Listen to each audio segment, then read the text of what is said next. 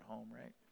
So one of the blessings of planting our church when we did is that Stephen and his family showed up about the time that we got started, and it's fun to watch people grow up in the faith, and it's fun to watch parents try to teach faith to their next generation, to these children that God's given them. And I was thinking about Stephen last night, and Kelly and I were talking, and I was going to go to Psalm chapter 127, because in there it talks about the blessing that children are. And of course, this children is way taller than me, which tells you right away he is not mine. But in Psalm chapter 127, verse 3, it says this: "Behold, children are a heritage from the Lord, and the fruit of the womb is a reward. Like arrows in the hand of a warrior, so are the children of one's youth. And happy is the man who has his quiver full of them. They shall not be ashamed, but shall speak with their enemies in the gate." And I've always seen children as like this, this psalm just described them as an arrow. And what you do with an arrow is you pull it out of your quiver, you knock it on the string of the bow, and then you draw back. And I believe that parenthood is actually 18 years plus or minus, depending on your household. 18 years of drawing back an arrow and then spending time aiming it where it's supposed to go. And ultimately, as parents, our goal is that our children wouldn't just be successful, hopefully, not just that they would be handsome or beautiful, but that they would have lives that bring glory to our Father in heaven. And so I've seen that continually grow in Stephen, and even this year, through everything that's gone on, things being taken away from his life, and at the same time God giving different things in place of them, I've seen him grow in maturity. And so at the same time, one of the hardest parts about being parents is that we are given this responsibility to draw back and knock and aim the arrow, and yet if you don't let go of the arrow, it doesn't go anywhere. It just stays on the bow, and it has no impact on the world that it's set forth into. And so I just want to pray over Stephen this morning and over his parents as they get ready to let go. That's a hard part, and many parents don't ever let go. And there's obviously, it's not always just letting go, but it's letting go and sending them and allowing them to be in the hands of God. And so this morning as I pray over him, that's what we're doing. We're committing him to the one who brought him into the world in the first place. And so, Lord Jesus, I thank you for this young man. I thank you for his friendship. I thank you for the ways that I've seen him mature because of his relationship with you. I thank you for the ways that you're continually showing me more about yourself through him and his parents. Thank you for the sweet prayers of his mom and dad as they've been preparing for this next season of life as he goes off to college. Next week they're going to be moving and doing that rite of passage, just leaving them in a town with people they don't know, hopefully desiring for him the best of what you have to offer. And so, Father, we commit him to you as a church body. Lord, we want to see him not only grow and prosper physically and practically, but we want to see him thrive as a Christian witness in this next generation. And so, Holy Spirit, please fill him for this purpose. Give him wisdom and vision to see what you're calling him to be. Not just what not to be, but what you're calling him to be in this generation. Father, give him boldness as Stephen, whom he's named after in Acts chapter 6, a man full of your spirit and of wisdom. And Lord, give him the ability to see things for what they truly are and walk among these evil days as a faithful follower of Jesus. Father, I thank you for his parents. I pray that you'd bless them as they send him out. Help them to have wisdom on how to encourage him from afar. And as a church, Lord, I pray that you'd help us to be his biggest cheerleader in the Spirit, to pray for him always, to reach out to him and encourage him and see how he's doing. And Lord, we look forward to the man that you're going to make him into be. So, Father, we thank you for the gift that he is. We pray you'd bless his sister as well, as she will no doubt miss him. And Father, just bless this family as they send their son off to be educated and trained. Lord, plug him into a church. Give him godly believers to be around in his own age and older. Lord, make him the disciple that he was made to be. And we'll give you all the praise in Jesus' name. Amen. God bless you, man.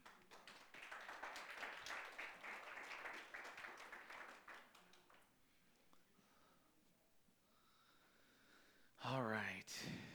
Tearjerker. I'll cry later when no one's looking. Men don't cry when people are looking. I'm just kidding. All right. Revelation chapter 21 this morning. We have 2 chapters left. So first I want to make a quick announcement. Well, 2. Number 1, every Sunday there's an opportunity at 9 a.m. to pray over this service and to pray for one another, things that are going on. And so we would love if you would join us for that.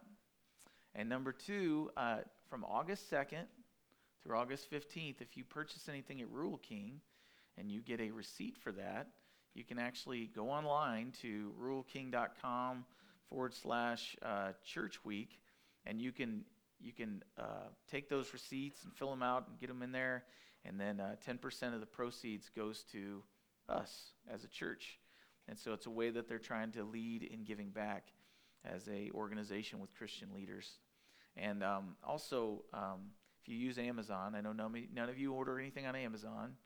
None of you are Amazon junkies like I am, but if you are, you can go to smile.amazon.com, and they actually have a little program where part of your purchase can actually go to us as a church, as a nonprofit. So just opportunities and different ways to give and ways that you're already using.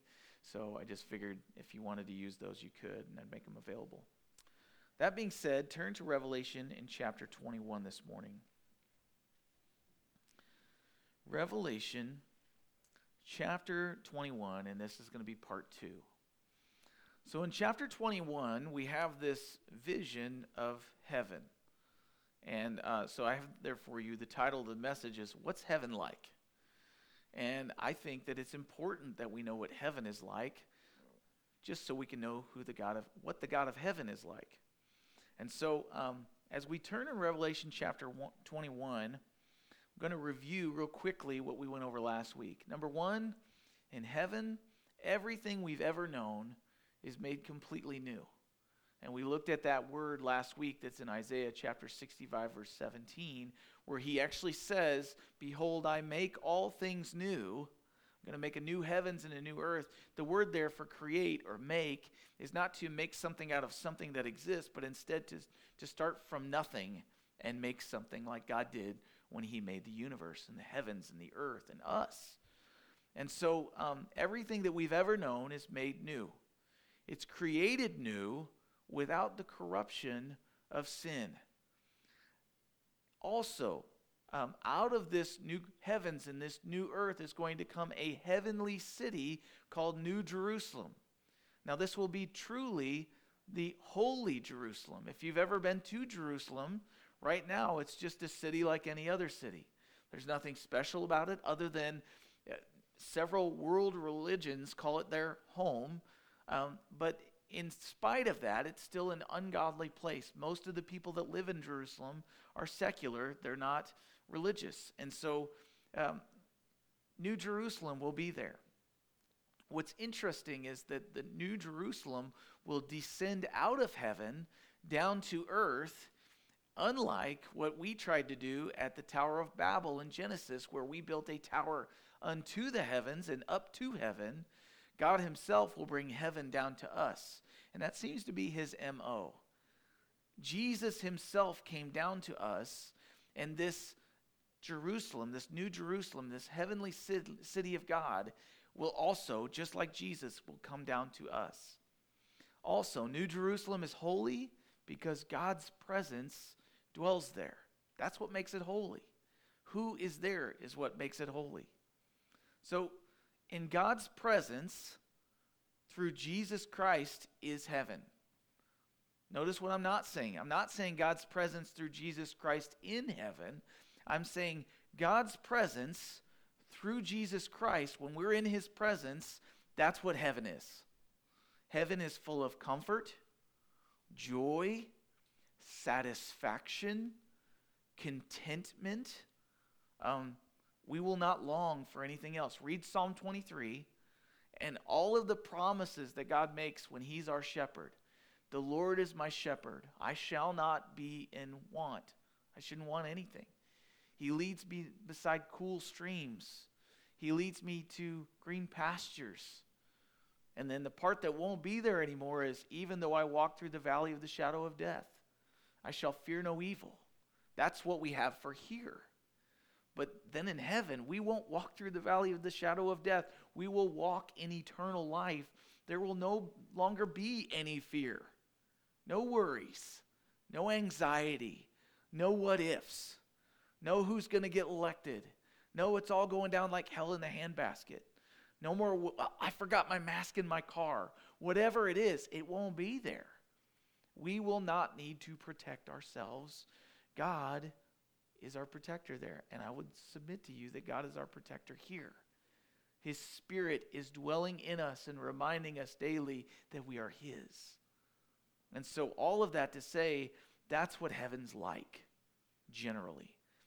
But apart from that, on the flip side, God's presence, apart from Jesus Christ, outside of his loving care, without his shed blood applied to our lives, that's what hell is. Hell is the opposite of heaven in many ways.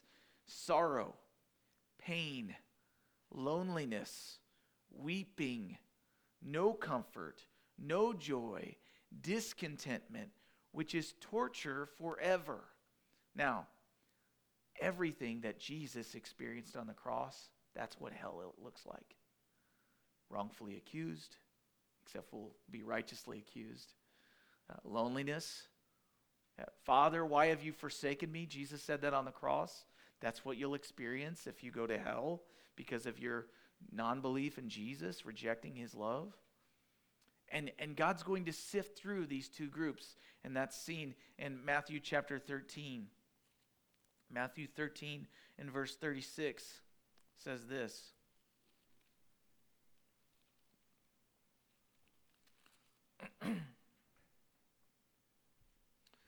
Jesus sent the multitude that he was teaching away, and he went into a house. And his disciples came to him and said, explain to us the parable of the tares of the field. And he answered and said to them, he who sows the good seed is the Son of Man.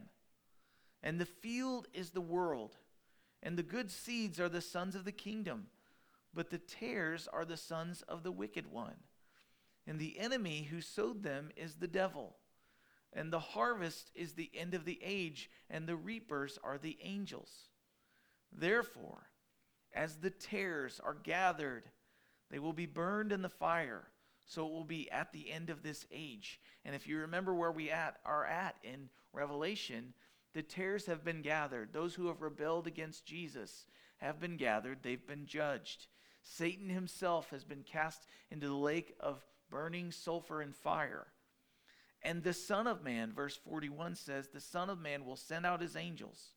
They will gather out of his kingdom all things that offend and those who practice lawlessness, and will cast them into the furnace of the fire.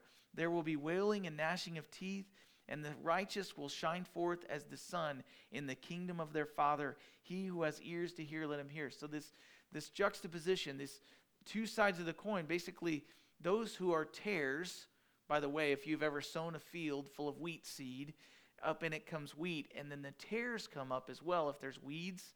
And every one of us that's planted anything has seen weeds because we got to pull them. But tares grow up and they look like wheat. But all they do is they rob nutrients from the soil, from the things that will actually produce wheat. And then they also choke out the actual wheat. But in the parable, when he was teaching these multitudes, the people would come to them and say, in the parable, there would be a man or some of the farmers that would work with him, and they'd say, hey, do you want us to tear out the tares, take out the weeds right now so that you won't have all these tares in the field? And the farmer said, no. You're like, well, that's weird. Why wouldn't he tear out the weeds? He said, because if you tear out the tares now, it will actually pull out some of the good crop as well. So leave the tares in there until the time of harvest, and then all of it will be harvested, and he'll separate the tares from the wheat. So God's already went through this sifting process in Revelation. He's removed the tares. He's gone through this millennial kingdom, this 1,000-year reign, to show those whose hearts are towards him and those hearts who are rebellious against him. And then those who are rebellious against him will be judged. And then the leader of them, Satan himself, and the fallen angels will be thrown into the fiery furnace, essentially. But what remains is the righteous. They will have endured the test. They will have endured everything that they've experienced. And so in verse 9 in Revelation 21, we go on to see that as John is receiving this vision, verse 9 says, one of the 7 angels who had the 7 bowls filled with the 7 last plagues came to me, John, and talked with me, saying, now, come, I will show you the bride, the Lamb's wife. And he carried me away in the Spirit to a great and high mountain. And he showed me the great city, the holy Jerusalem, which was already described in verse 1 through 8. Descending out of heaven from God, having the glory of God, her light was like a most precious stone, like a jasper stone, clear as crystal. Also, she had a great and high wall with names written on them, which are the names of the 12 tribes of the children of Israel. 3 gates on the east, 3 gates on the north, 3 gates on the south, 3 gates on the west. Now the wall of the city had 12 foundations, and on them were the names of the 12 apostles of the Lamb. So we have this description of this new Jerusalem. And the angel, one of the angels that poured out the 7 bowls of judgment, comes to John. So he's got great authority, and he says to John, come, I want to show you the bride of the Lamb. The place has been prepared. The marriage is going to be partaken in, but I want to show you the bride.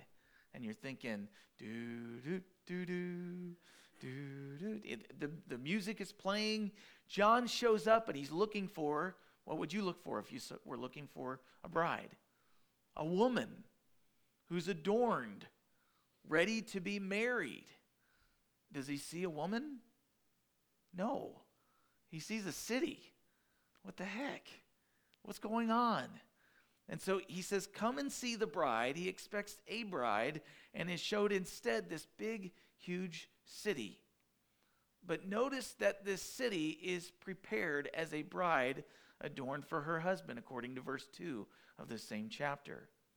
How is the city adorned? What's the word adorned mean? Dressed. You know, if a woman is adorned for her wedding, typically she's wearing a dress that cost, and it's also white, and of course it's unique in some sort of fashion that fits just her. This bride, this city, is adorned in God's glory. The very brilliance of God's glory. Think about this. On the Mount of Transfiguration, Jesus takes Peter, James, and John up to a mountain by themselves, and all of a sudden, out of nowhere, he starts to arise and be glorified, and it says that his clothes become whiter than any launderer could get them. I think that's significant, because we think about a bride's dress, we think about white, we think about purity, preparation, everything that it took. And yet here, this city is adorned in the glory of God, just like Jesus was. Also adorned in light. It's adorned with walls. It has gates. And on the gates, there's names. Whose names? It says the 12 tribes of Israel, which were the 12 sons of Jacob. And these are the 12 gates that are around this city. So in order to enter into the presence of God, which is in the middle of this city, you have to go through the gates of the testimony of the Israelites. But before I get there, I'm going to get ahead of myself. I I want to show you something real quick. Look at this. Now, this is just a drawing. I get it. And it's just a rendering of what happens in Numbers chapter 2 and chapter 3. The children of Israel are delivered out of Egypt, and they come into the wilderness of the Sinai Peninsula. And God instructs them on the holy mountain. He gives them the 10 Commandments, but he also gives them the laws and how they're to conduct themselves as a nation. And about the tabernacle, which you can see in the middle, where the Shekinah glory, that's what that cloud is supposed to symbolize, all the way down to a very small square in the middle of this group of, it's people. It's like you're in the arch and you're looking down. You're seeing all the tiny ants. What you're seeing is you're seeing the tabernacle where God's presence was to be approached only by the high priest. And if you look on there's a little one there. I don't know if you can see it, but it's just towards closer to you from that little square in the middle. That's where Moses, Aaron, and his sons would be camped. And then number 2 is where the sons of Kohath, the Levites. And then number 3, the Gershonites and the Merarites, not the Ferrarites, but the Merarites. And these are all the Levites that would be in charge of the implements of the temple. So as you go out further from the presence of God, we have 3 tribes on each side of the tabernacle: Dan, Asher, Naphtali, Benjamin, Manasseh, Ephraim, Gad, Simeon, Reuben, Judah, Issachar, and Zebulun. So what's my point? Look at this. On the screen I have for you, this is how God laid out for them to camp. Every time they stopped somewhere, they'd set up camp. You had a assigned seat as a tribe. And around that camp, there was 3 on the north, 3 on the south, 3 on the east, and 3 on the west. Do you think that's coincidence? I don't. I think the Bible is always trying to point us to heaven.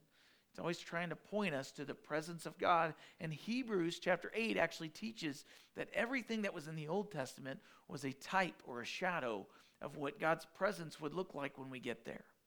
So all that to say, back on my previous slide, we have the gates laid out, perhaps like the tribes were. This is the city whose foundations and builder is God. This is the city that all the prophets that went before Jesus were looking for. And in 1 Peter chapter 2, the Apostle Peter writes about this city. 1 Peter chapter 2, in verse 1. Well, verse 4. He says, coming to him, Jesus, as to a living stone, rejected indeed by men, but chosen by God and precious. You also, as living stones, are being built up as a spiritual house, a holy priesthood, to offer up spiritual sacrifices that are acceptable to God through Jesus Christ. Therefore, it is also contained in the scripture, behold, I lay in Zion. This city is described as on holy Zion. He says, I lay in Zion a chief cornerstone, chosen and precious, and he who believes on him will by no means be put to shame.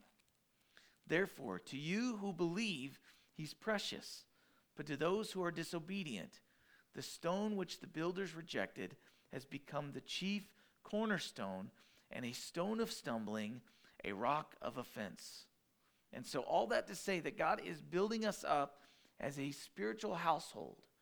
And he's started the building. The foundation of heaven has Jesus Christ as the cornerstone. Who are the other foundational stones? Well, we've already seen this. The other foundational stones, oh, I didn't have that on the slide, have already been read about here in Revelation chapter 21. It says, number 1 in verse 11, this city comes out of heaven, having the glory of God. Her light was like a most precious stone. Didn't we just read about a precious stone? Coming to him as to a precious stone. We're coming to him. His presence is in the middle of the camp. His presence will be in the middle of heaven. And as we come to him as a living stone, we come to him and we are stones. But the foundation and the gates are all the tribes of Israel. The foundation, it says its foundations are named after the apostles, the 12 apostles. What's interesting to me about that is that as we look at the 12 stones we see in Ephesians chapter 2 in verse 20, in verse 19 he says, "Now therefore, you're no longer strangers and foreigners, but you are fellow citizens with the saints, and you are members of the household of God. And this household," he says, "has been built on the foundation of the apostles." Do you think that's coincidence? That we've been built on the foundation of the apostles. And then he says in Revelation chapter 21 that the foundations of heaven have the names on them of the apostles. And so he goes on and he describes heaven and what it's made out of. What's heaven like? Well, he gives dimensions. He says in verse 15, "He who talked with me had a gold reed to measure the city, its gates, and its walls." Now, maybe you gals aren't like this, but men like to know dimensions. How many acres is it? How tall is it? Are we going to need to put in another bathroom? Are we going to need to put, do we have enough room to expand? But all that to say, he's going to measure it out with a golden reed. Why is he using a reed? It's a measuring stick. It's what they would use. If you read Ezekiel, he measures out the tabernacle. And he gives this vision to Ezekiel, and he has a reed that he measures it by. It's the standard. This one's a golden reed, so I would call it the golden standard. It's not the king's foot anymore. It's the golden standard of this reed. And so this angel has this standard, and it's getting ready to measure it out. "The city is laid out as a square," verse 16. "Its length is as great as its breadth. And he measured the city with the reed, 12,000 furlongs. Its length, breadth, and height are equal." What the heck is a furlong? Does anybody know? Well, Google knew, if it wasn't lying to me. The city dimensions in furlongs is anywhere from 1,380 miles to 1,500 miles. So its length, its width, and its height. Now that's interesting because this city, most cities don't have a length, width, and a height. They have a length and a width, and then the FCC says what you can use above it, right? Some cities, by the way, like I went to Chicago one time, and I went on the architectural tour. And they sell you this ticket, and you get on this little river on a boat, and as you go around the city, the property is all owned, but there are certain buildings that are actually built above the railroad. The railroad takes up a huge area, and then there's these pillars, and the buildings are built on the ground below it, but they really only own the air above the railroad. So that's kind of interesting that we've done something like that. And yet, remember, this angel was told by John, "Let me take you to this most high place, and I'll show you this city whose builder and maker is God." A little devotional thought. It says that John was taken in the spirit with this angel to show him this bride, this city. Do you remember, by the way, who's the king of this city? Sunday school answer, Jesus. Okay? But Jesus himself was taken away by the Spirit after he was baptized, and he was tempted in the wilderness for 40 days, and he did not eat. Well, one of those temptations was that he was taken up to a very high mountain. Sound familiar? And while he was there, Satan pointed out all the kingdoms of the earth, and he said, "If you will bow down to me, I'm going to give you charge over those kingdoms." So Jesus said no, right? He said, "You shall have no other gods before you. Get behind me, Satan," is what he said to him. "You're cursed. Now, I'm not going to be cursed with you."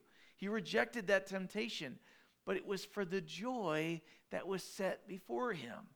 He knew that he would one day be a ruler over a city that wouldn't be tainted with sin. He knew that he would one day, who wants to be a king over nations that will fight and battle and war against each other, even from within, when I can be the ruler of a city that will never have war in its gates. I can be a ruler over a city where I will actually have power. He didn't need Satan to give him all the kingdoms of the earth. He just wanted one holy kingdom. And God the Father, because of Jesus' obedience, he will be exalted to the King of all kings, the Lord of all lords. And we read last week that all the kingdoms of the earth will bring their glory into this city. And so all that to say, this city is founded and it has dimensions. It's a real place, folks. And I believe that when we get there, we're going to be broken a little bit. That's why he wipes away our tears, because we're going to realize that it was way more real than anything this world has to offer. Now, what's interesting about the length, the width, and the height is if you turn to Ephesians chapter 3, in verse 14, the Apostle Paul actually prayed for the churches in his day, and he prayed something that is important for us to pray for one another now. In Ephesians chapter 3 and verse 14, Paul says, I bow my knees to the Father of our Lord Jesus Christ, from whom the whole family in heaven and earth is named, that he would grant you, according to the riches of his glory, to be strengthened with might through his Spirit in your inner man, that Christ may dwell in your hearts through faith, that you, being rooted and grounded in love, may be able to comprehend with all the saints what is the width and the length and the depth and the height, to know the love of Christ which passes knowledge, that you may be filled with all the fullness of God. That was his prayer, that we could comprehend something that's already true right now in eternity. That's also true for us right now in finite time. That God has love for us that has dimensions. So let me show you those dimensions in our world, okay? 1,500 miles by 1,500 miles by 1,500 miles. Like a ice cube, like a square one, not the weird shaped ones you got in your fridge. This is a world globe thing. And it's a picture from space. Yeah, that's a technical term. And if you look at where Jerusalem is, if you were to take 1,500 miles by 1,500 miles over the city of Jerusalem, being the apple of that, the apple of the eye, the center of it, you see how big it is on the world. Now, that's not very big in comparison to the world, right? But let's look at it on something that makes a little more sense to us. Somebody took the time to make on a globe a scale model of the New Jerusalem. Look at that. Very technical. Somebody cut up and did a little Sunday school project. But it takes up most of the United States, a little bit of Mexico, and a little bit of the Gulf of Mexico. That's how big it is. Now, we might say that's not very big. We could thumb wrestle over that. I think it's a pretty big city, one municipality, one throne. We don't need room for all the other rulers of the world. There's one, and we all live amongst one another. I believe that there's height to it, and I know some of you guys aren't going to like this, but I believe that in some ways, we're not going to have alleys between our houses. I think it's all going to be one building. It's going to be the biggest skyscraper ever. For you non-city dwellers, you're going to hate it because you don't like neighbors. But it's going to be the best thing ever because your neighbors will agree with you on everything. Because Jesus is king, right? That means no other little kingdoms. And so there's no lawns to mow. That's pretty awesome. I think God's going to work out the whole thing for you outdoorsy types, But all that to say, it's going to be the best thing ever. But it has dimensions to it. I was Googling this week and I found this. I was like, this is awesome. And so I want to be able to comprehend with all the saints. What is the width? What is the height? What is the depth of God's love for those who trust him? And so I want to point out this also. This is love that he has for us, and this is love that he has for those who have yet to trust him. There are many that we are still called to invite into this kingdom. And they don't have labels on their head that says, I haven't been invited. So if you're not sure if somebody's been invited, send out the RSVPs, okay? You are the RSVPs. You are the invitations. Your the way that you live amidst a pandemic and global panic and political issues, stop trying to win people over to your political side and start inviting them into the kingdom. It's a real place. And so, also, there's a wall. For some reason, there's walls around this city. Even though there won't be any pain or sorrow or wars, apparently walls used to be for protection, but there's walls in this city, and they have dimensions. They're 144 cubits, which means about 216 feet tall. And then there's foundation stones. But the gates are described to be made out of pearl. That's where we get the idea of pearly gates, right? But the gates are the place of entrance, and what we're going to find out in the rest of this passage when I finally get there, because my brain is all over the place, is that when you enter in these gates, there's going to be angels at the gates. It's not going to be Peter. From what I'm reading here, biblically speaking, now it's still funny in a joke. You know, Peter and so were talking at the pearly gates. I get it. Like, I'm sure he was a good joke teller. He's a fisherman. I mean, and they'll be sanctified fisherman jokes, okay? But all that to say, the foundation stones are made out of the apostles. The temple of God is built, it's tested, and here's what remains. And in 1 Corinthians chapter 3, we see a little bit more about these foundational stones as Paul talks to the Corinthians. And his point is not so much what the temple's made out of, but who the temple of the Holy Spirit is. 1 Corinthians chapter 3. In verse 9.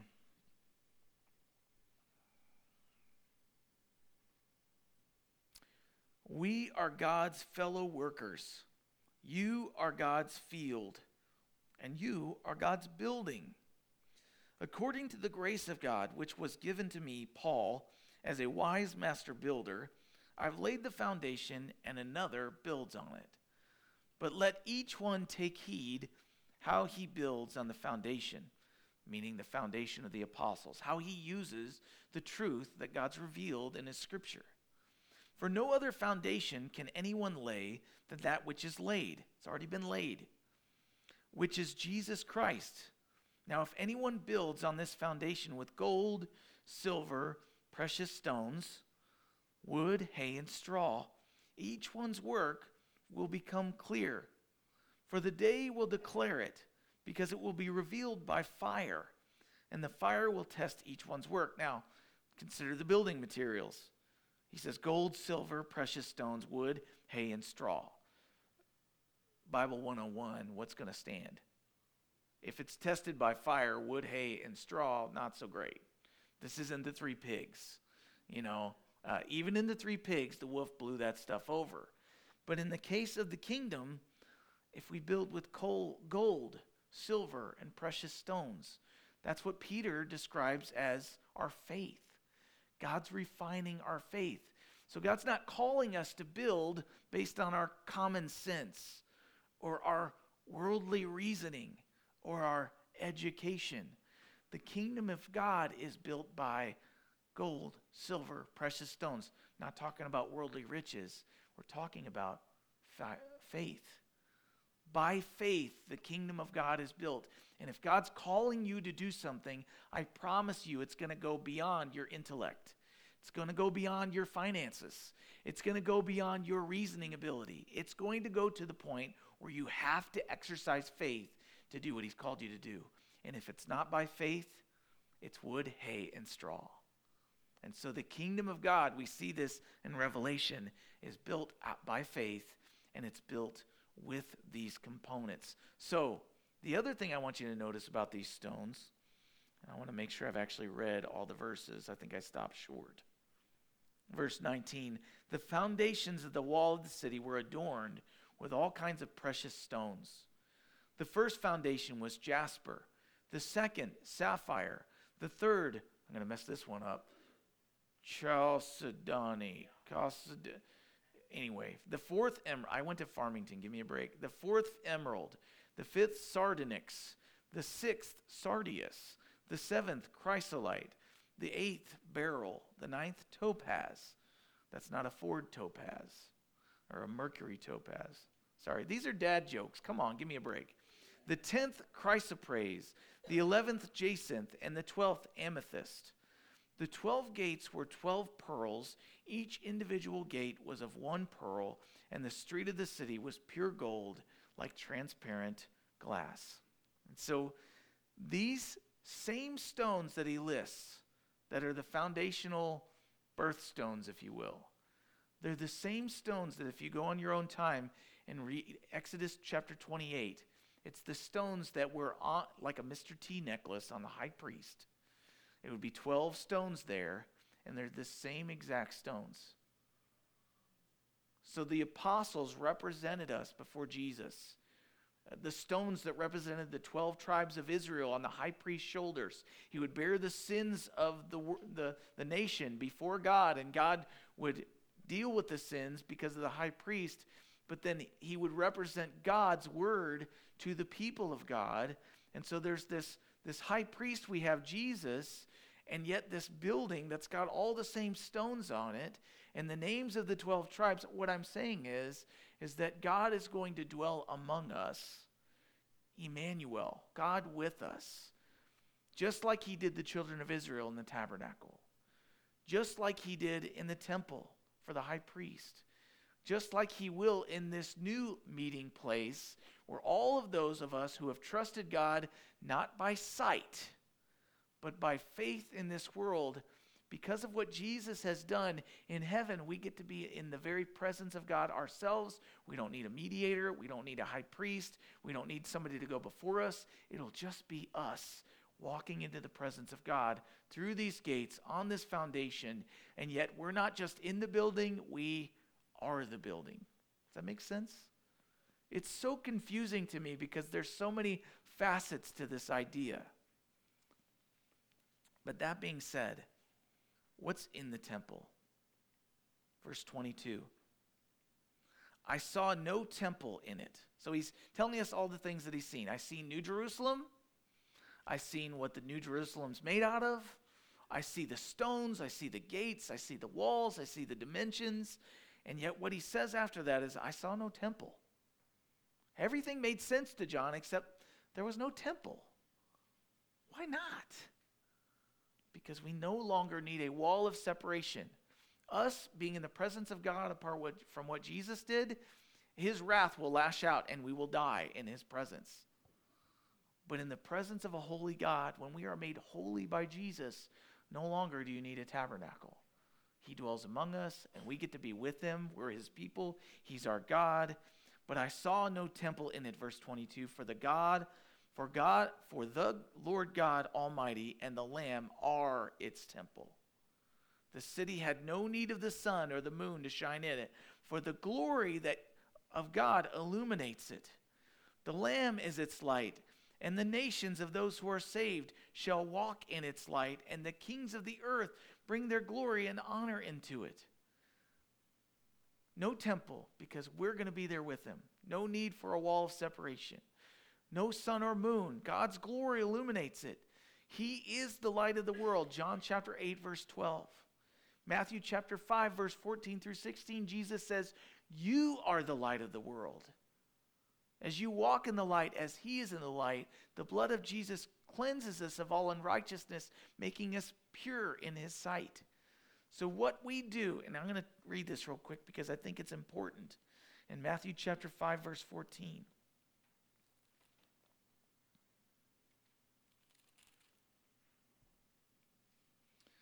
Jesus says to his disciples in the Sermon on the Mount, he says, you are the light of the world.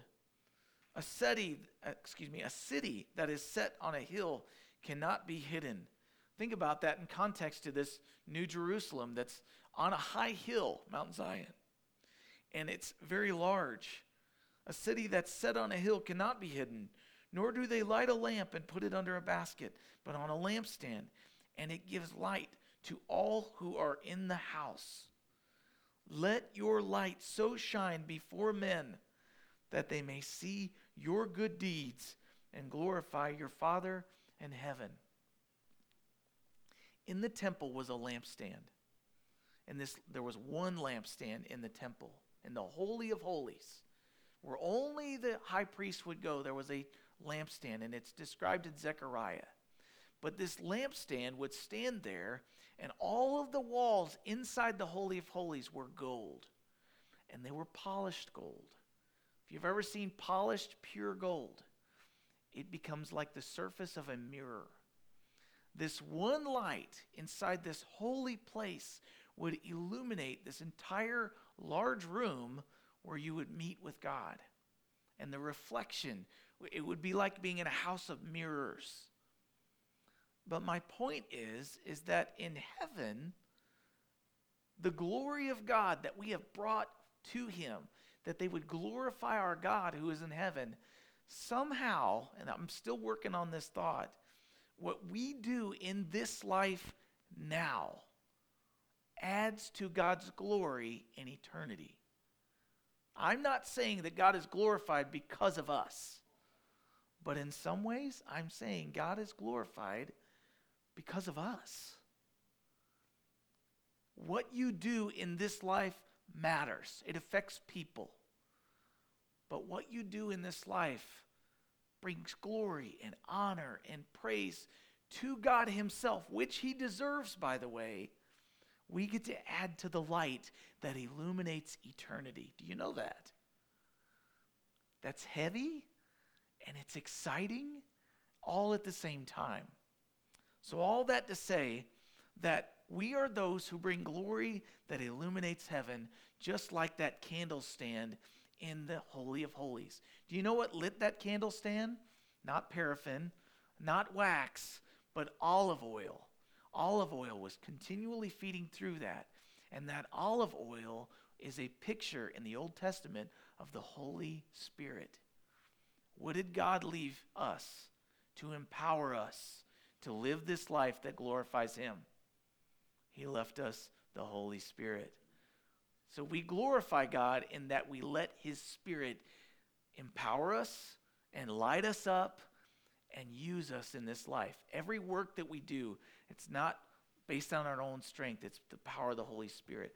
And we have the opportunity every day, every moment to say, Lord, fill me with your Holy Spirit so that I can illuminate this life and illuminate eternity with your glory. And all that light reflects. So what does this look like from the outside? It's seen in Revelation 4. We read this several months ago now. But in Revelation chapter 4, what we're seeing is a more zoomed in version of what he's describing today. Revelation 4, verse 1. After these things I looked, and behold, a door standing open in heaven. And the first voice which I heard was like a trumpet speaking with me, saying, Come up here. I will show you things which must take place after this. Immediately I was, here he is, in the Spirit, and behold, a throne was set in heaven. One sat on the throne. He who sat there was like a jasper, a sardius stone in appearance. And there was rainbow around the throne, in appearance like an emerald. Around the throne were 24 thrones.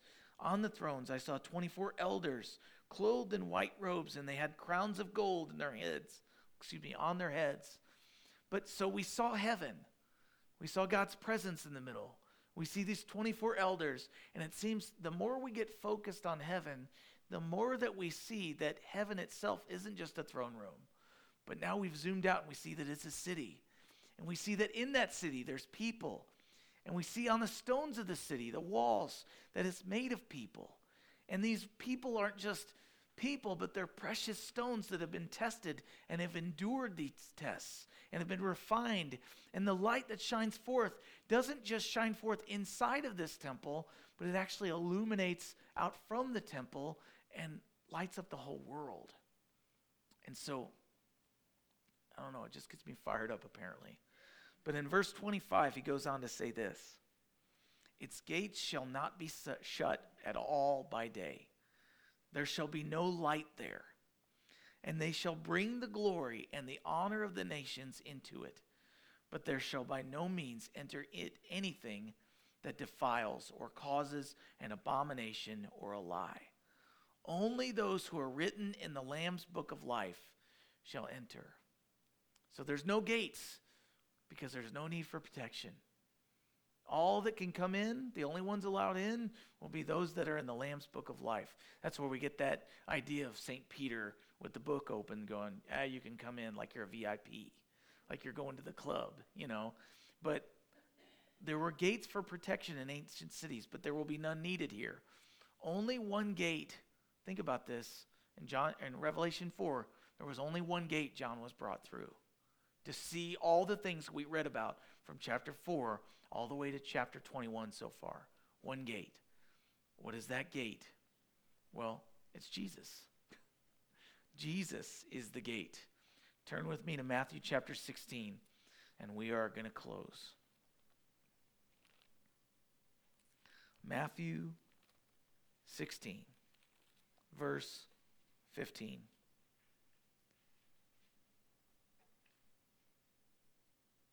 That is not the reference I wanted. John chapter 10. Rewind. You guys ever watch Saved by the Bell? Wait a minute. And he pauses things.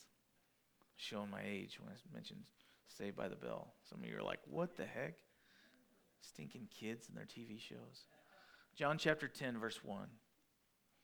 Jesus says, most assuredly, I say to you, he who does not enter the sheepfold by the door, but climbs up some other way, the same is a thief and a robber. But he who enters by the door is the shepherd of the sheep. To him the doorkeeper opens, and the sheep hear his voice, and he calls his own sheep by name, and he leads them out. He who brings out his own sheep, he goes before them, and the sheep follow him, for they know his voice. Yet they will by no means follow a stranger, but will flee from him, for they do not know the voice of strangers. Jesus used this illustration, but they didn't get it. So verse 7, Jesus said to them again, most assuredly I say to you, I'm the door of the sheep. All who ever came before me are thieves and robbers, but the sheep did not hear them. I am the door. If anyone enters by me, he will be saved and will go in and out and find pasture. The thief does not come except to steal and to kill and to destroy. I have come that they may have life and that they may have it more abundantly.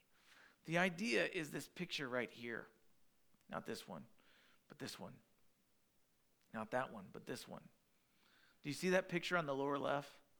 Jesus said, I'm the door. I'm the gate. And how they would have a sheep pen set up is they would have these walls. If you drive up on Tip Top, you see these walls, and they're all made out of stones, kind of like this one. And they have like metal, I'm not going to describe it anymore because I'll confuse people, but basically there's gates around that the sheep would stay within. But there's not like a gate like you go by at Rural King or Family Center or Tractor Supply. The gate would be a frame, and the shepherd would sit there. The only people that could get in and out would be the ones that the shepherd let in and out. The only animals that could get in and out would be the ones that would have to go through the one gate. He would protect it, and he would vet it, if you will. And so what's interesting is that the only ones that could get in, the wolves at night, they would have to climb over the wall. Did you notice that heaven has a wall that's 216 feet tall? Climb that baby, if you will, right? But Jesus is that for us. He's our strong and mighty tower. And at the same time, he's the gate. And on the foundation, he's the wall. He's the cornerstone. And at the same time, he is the precious stone that illuminates the whole thing. And at the same time, the city's not Jesus, but it's the bride. Behold, think about the thing that's said at marriage, two become one. He says, come and see the bride. And then he shows us the bride, and yet he's intrinsically a piece of the bride. And so the two are united together and made one city where God's presence dwells.